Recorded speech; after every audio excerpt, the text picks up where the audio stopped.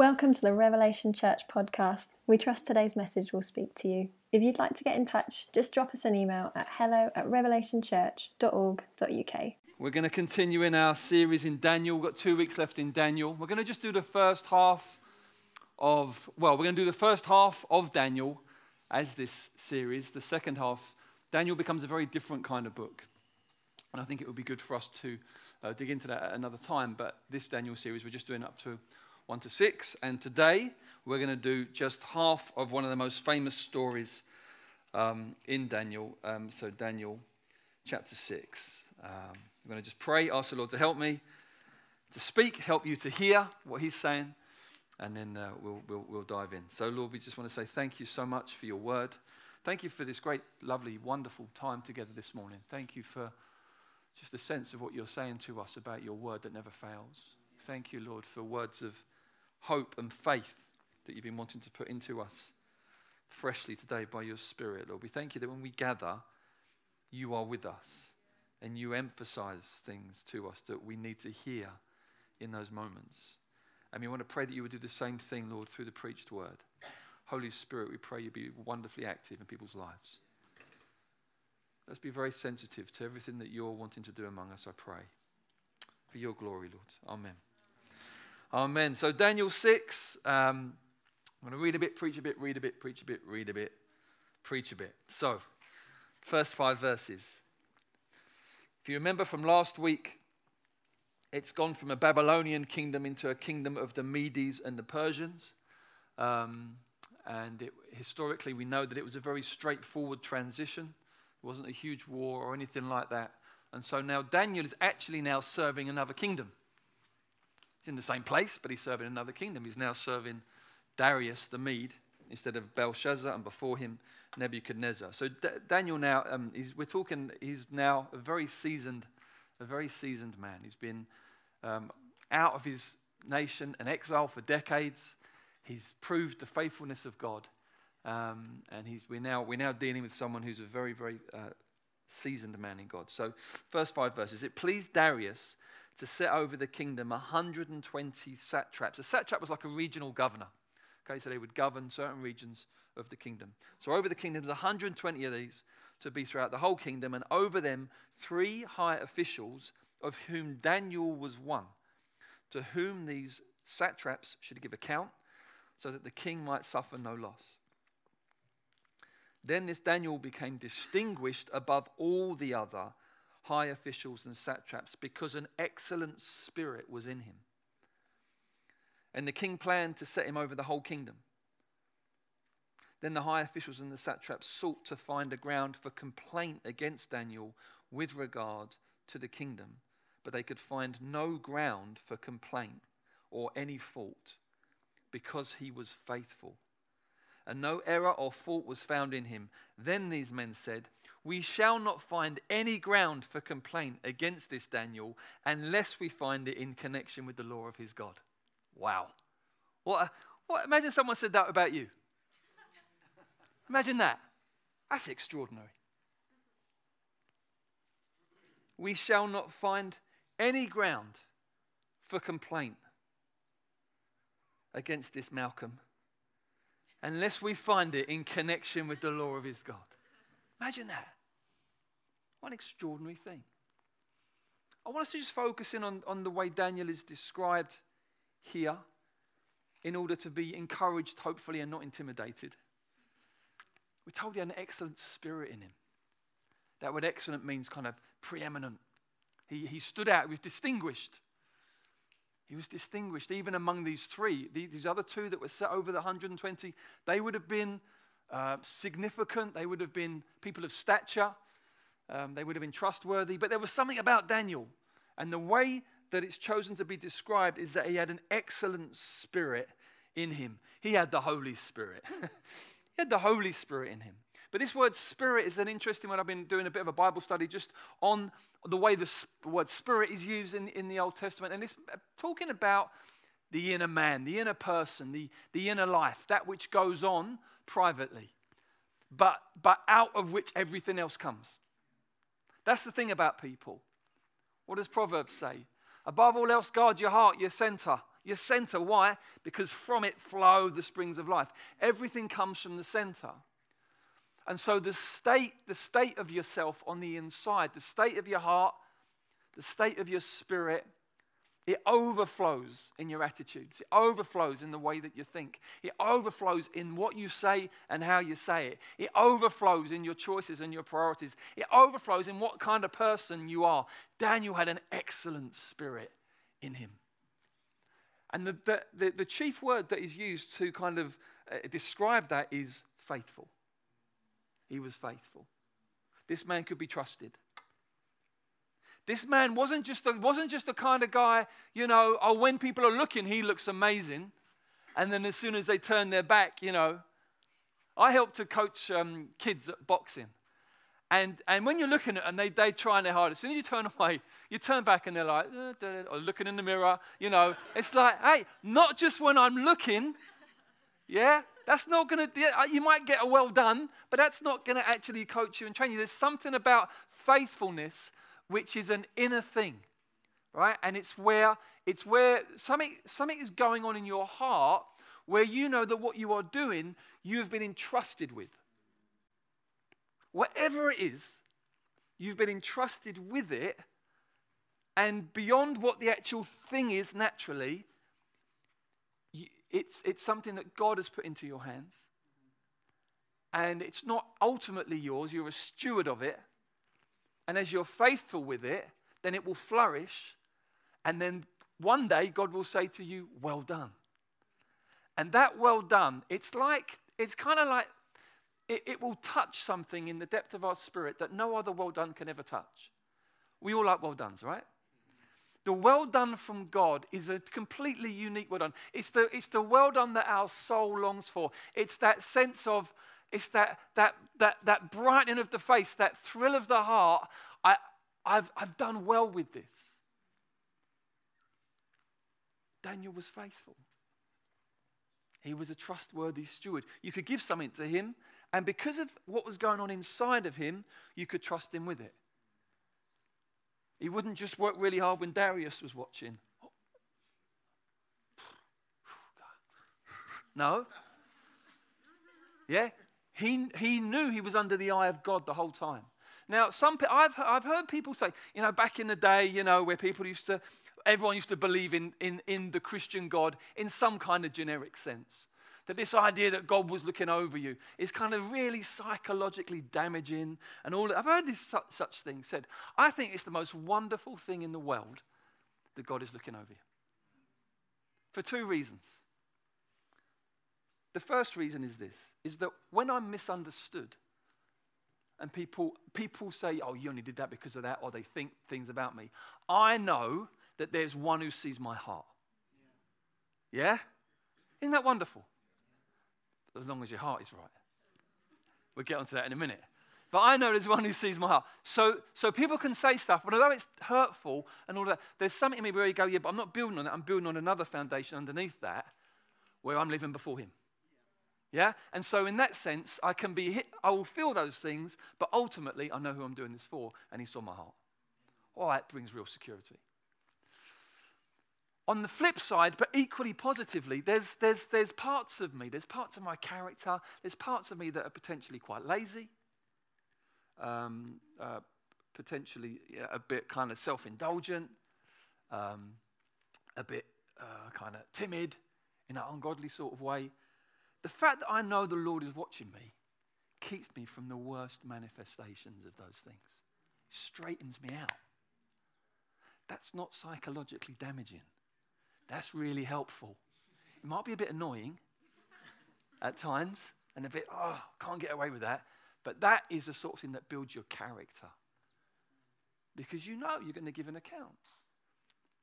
This is an incredible thing here. And I think the thing I really feel in my heart to hone in on before we go on to the next few verses and see how the story develops is this idea that here is a man that regardless of who is looking, he's the same.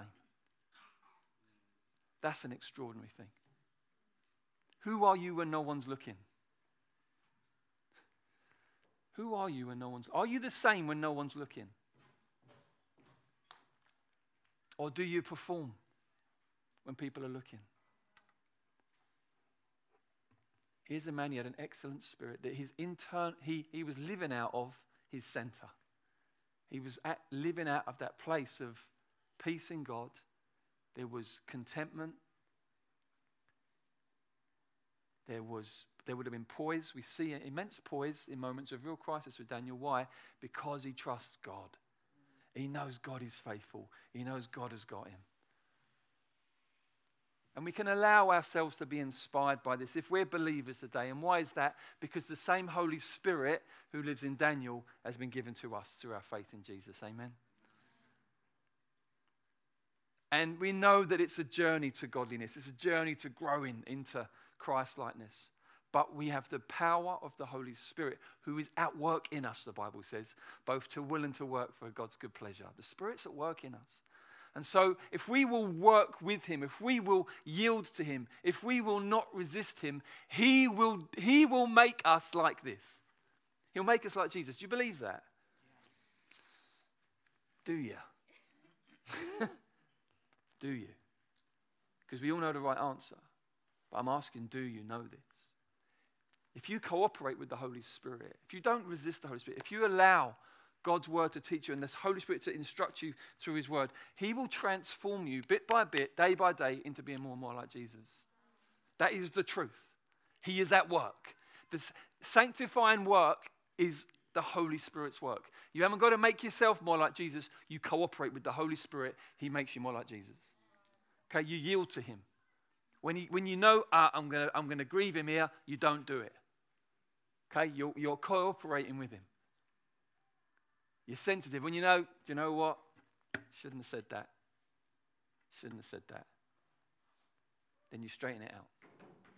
You're just cooperating. Through just cooperating with him like that, he will make you more and more like Jesus. But it's not passive. That involves cooperation. So, here he is. What a guy. We love Daniel, don't we? Have you grown to love Daniel over these weeks? I mean, what an inspiration he is. But let's read 6-9. Then these high officials and satraps came by agreement to the king and said to him, O King Darius, live forever. All the high officials of the kingdom, the prefects and the satraps, the counselors and the governors are agreed, I'm not sure Daniel is, but anyway, are agreed that the king should establish an ordinance and enforce an injunction that whoever makes petition to any god or man for 30 days, except to you, O king, shall be cast into the den of lions. Now, O king, establish the injunction and sign the document so that it cannot be changed according to the law of the Medes and the Persians, which cannot be revoked. Therefore, King Darius signed the document and injunction. The reality is a lot of the trouble that Jesus got into was through envy. A lot of the trouble he got into was, we're told that they wanted to kill him. The leaders of the day, there was an envy about him. Here was one who he walked in the power of God.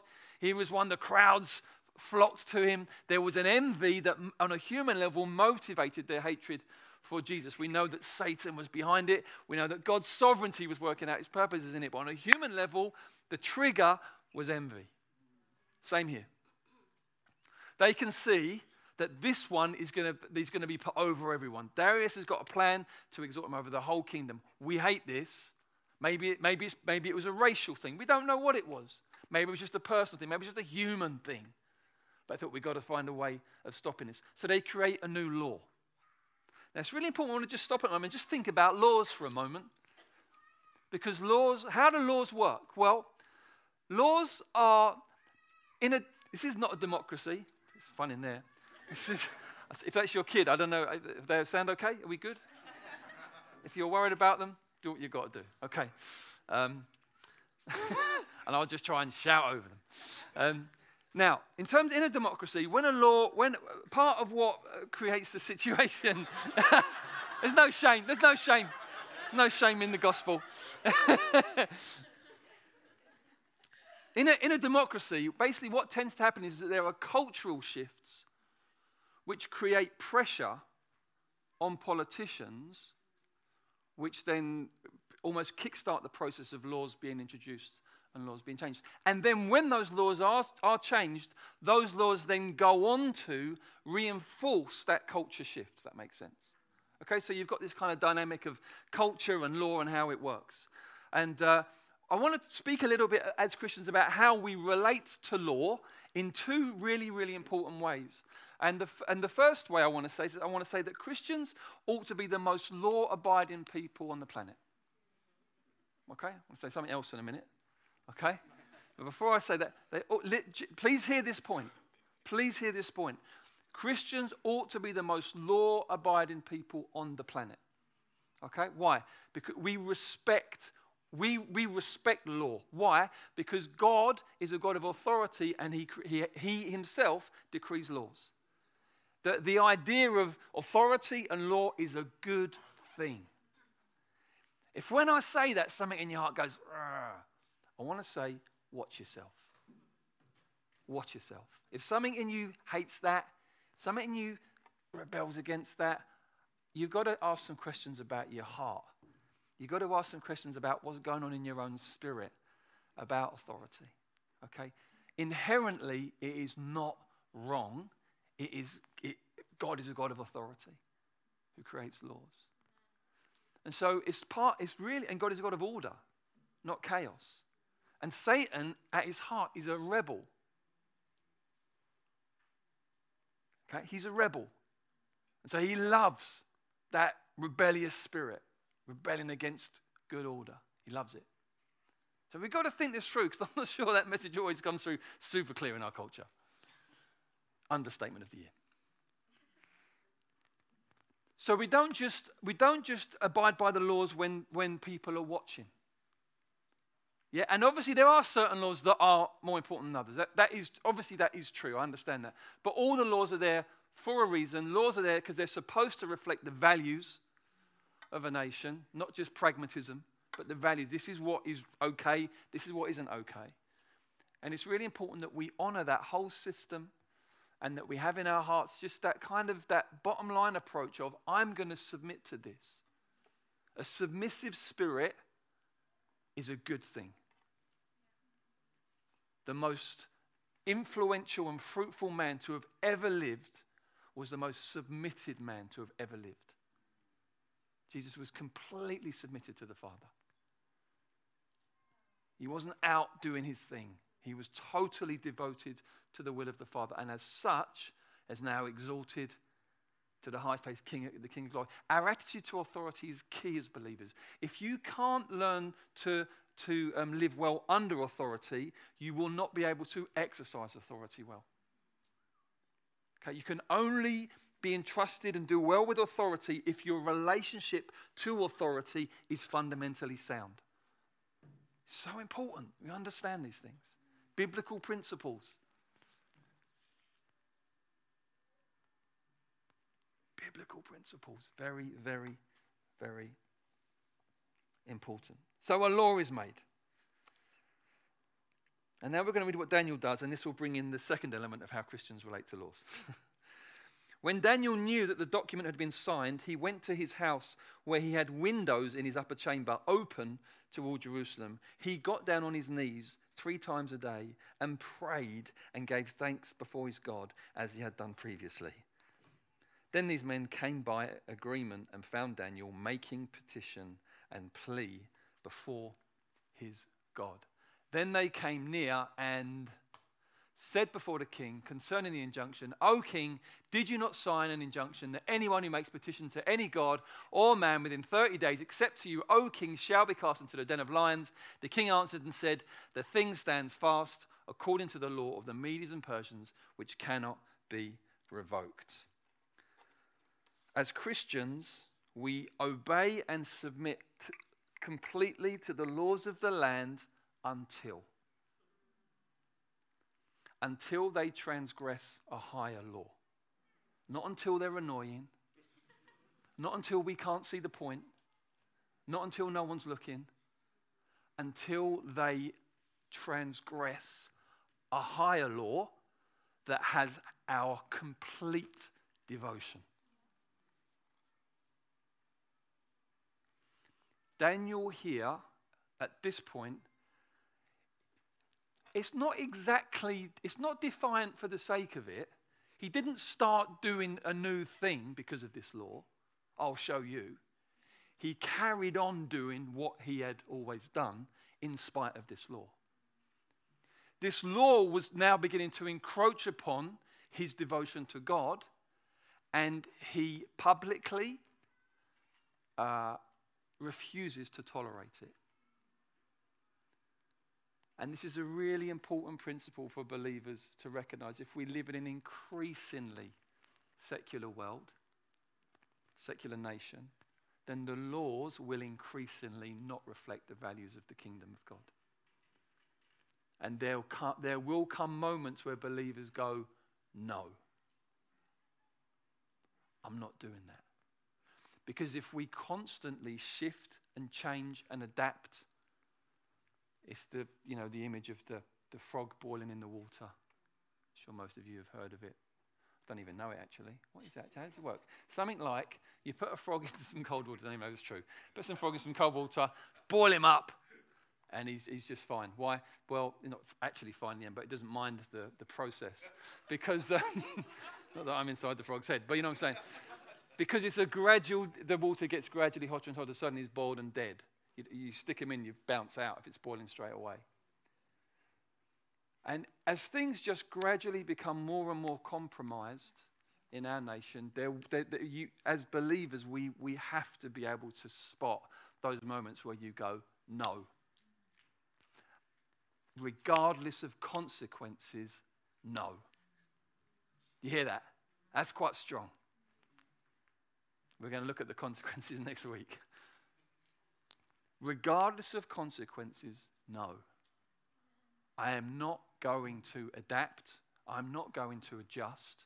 I'm not going to cave in. I'm not going to go underground. This is a really fascinating part of this story, that Daniel doesn't go underground.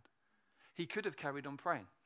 It's a really fascinating part of the story. He could say, okay, the law's been made, don't carry on praying. Well, I'm going to carry on praying, but I'll just shut my windows. It's very interesting that it's the first time we've heard of Jerusalem since the start of the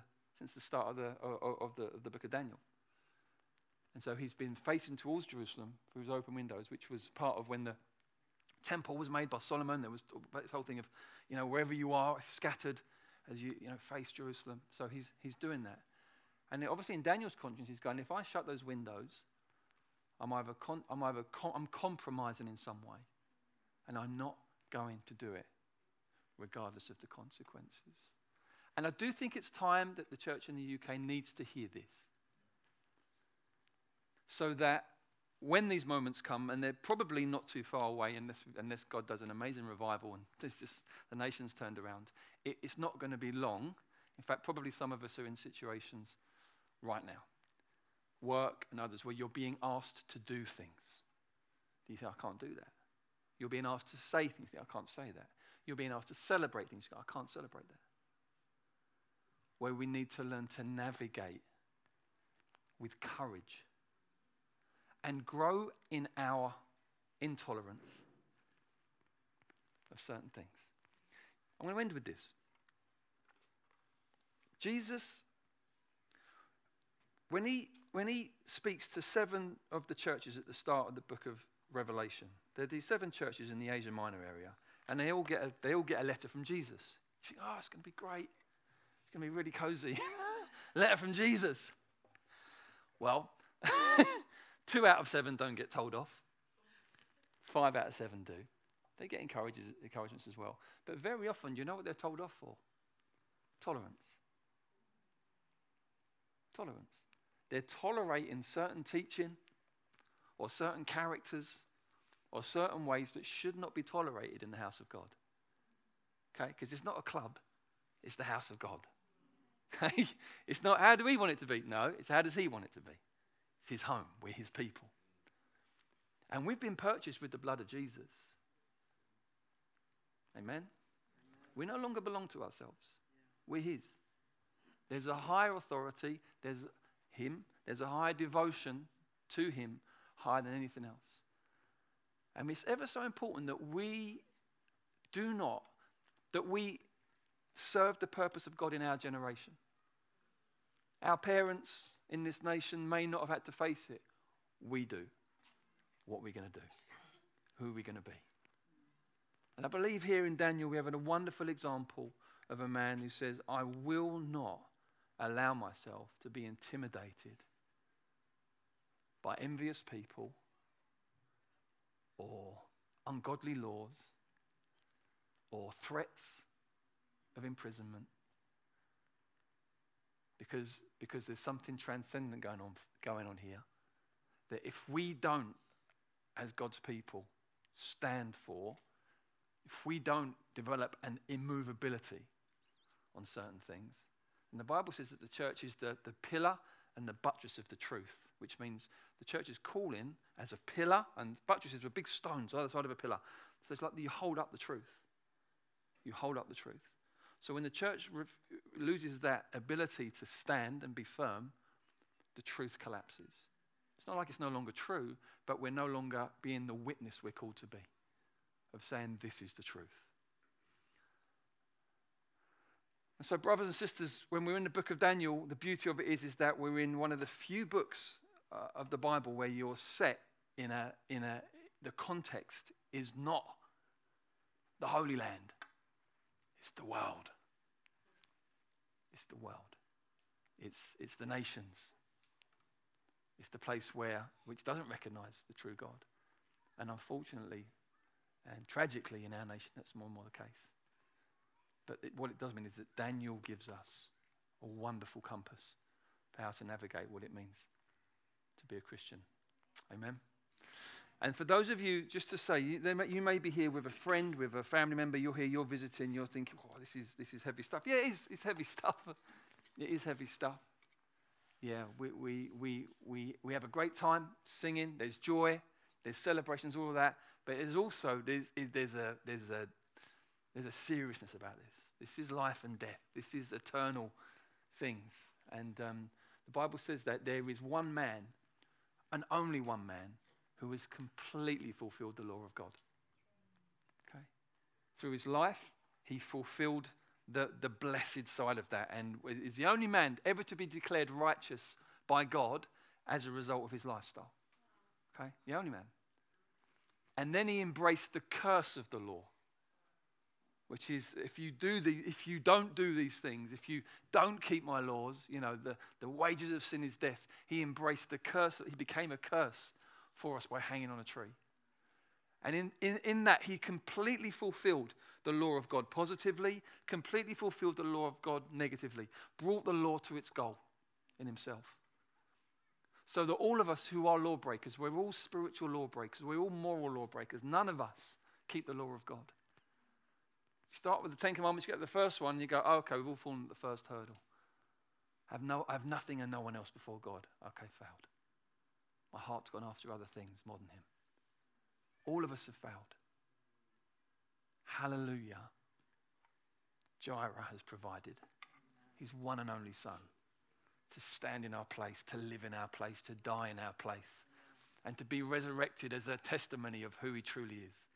And he's been exalted, and the Bible says he's seated at the right hand of the Father, and he's waiting for all of his enemies to be gathered under his feet. And you can join him today through simple faith and repentance, by trusting in Jesus, his work for you on the cross, and by turning away from sin, turning away from everything God hates, wholeheartedly, leaving it at the foot of the cross and embracing Christ. You can have the joy of being born again. Do not leave this place without doing that. Do not leave this place without knowing the joy of salvation. Amen? Amen. God bless you.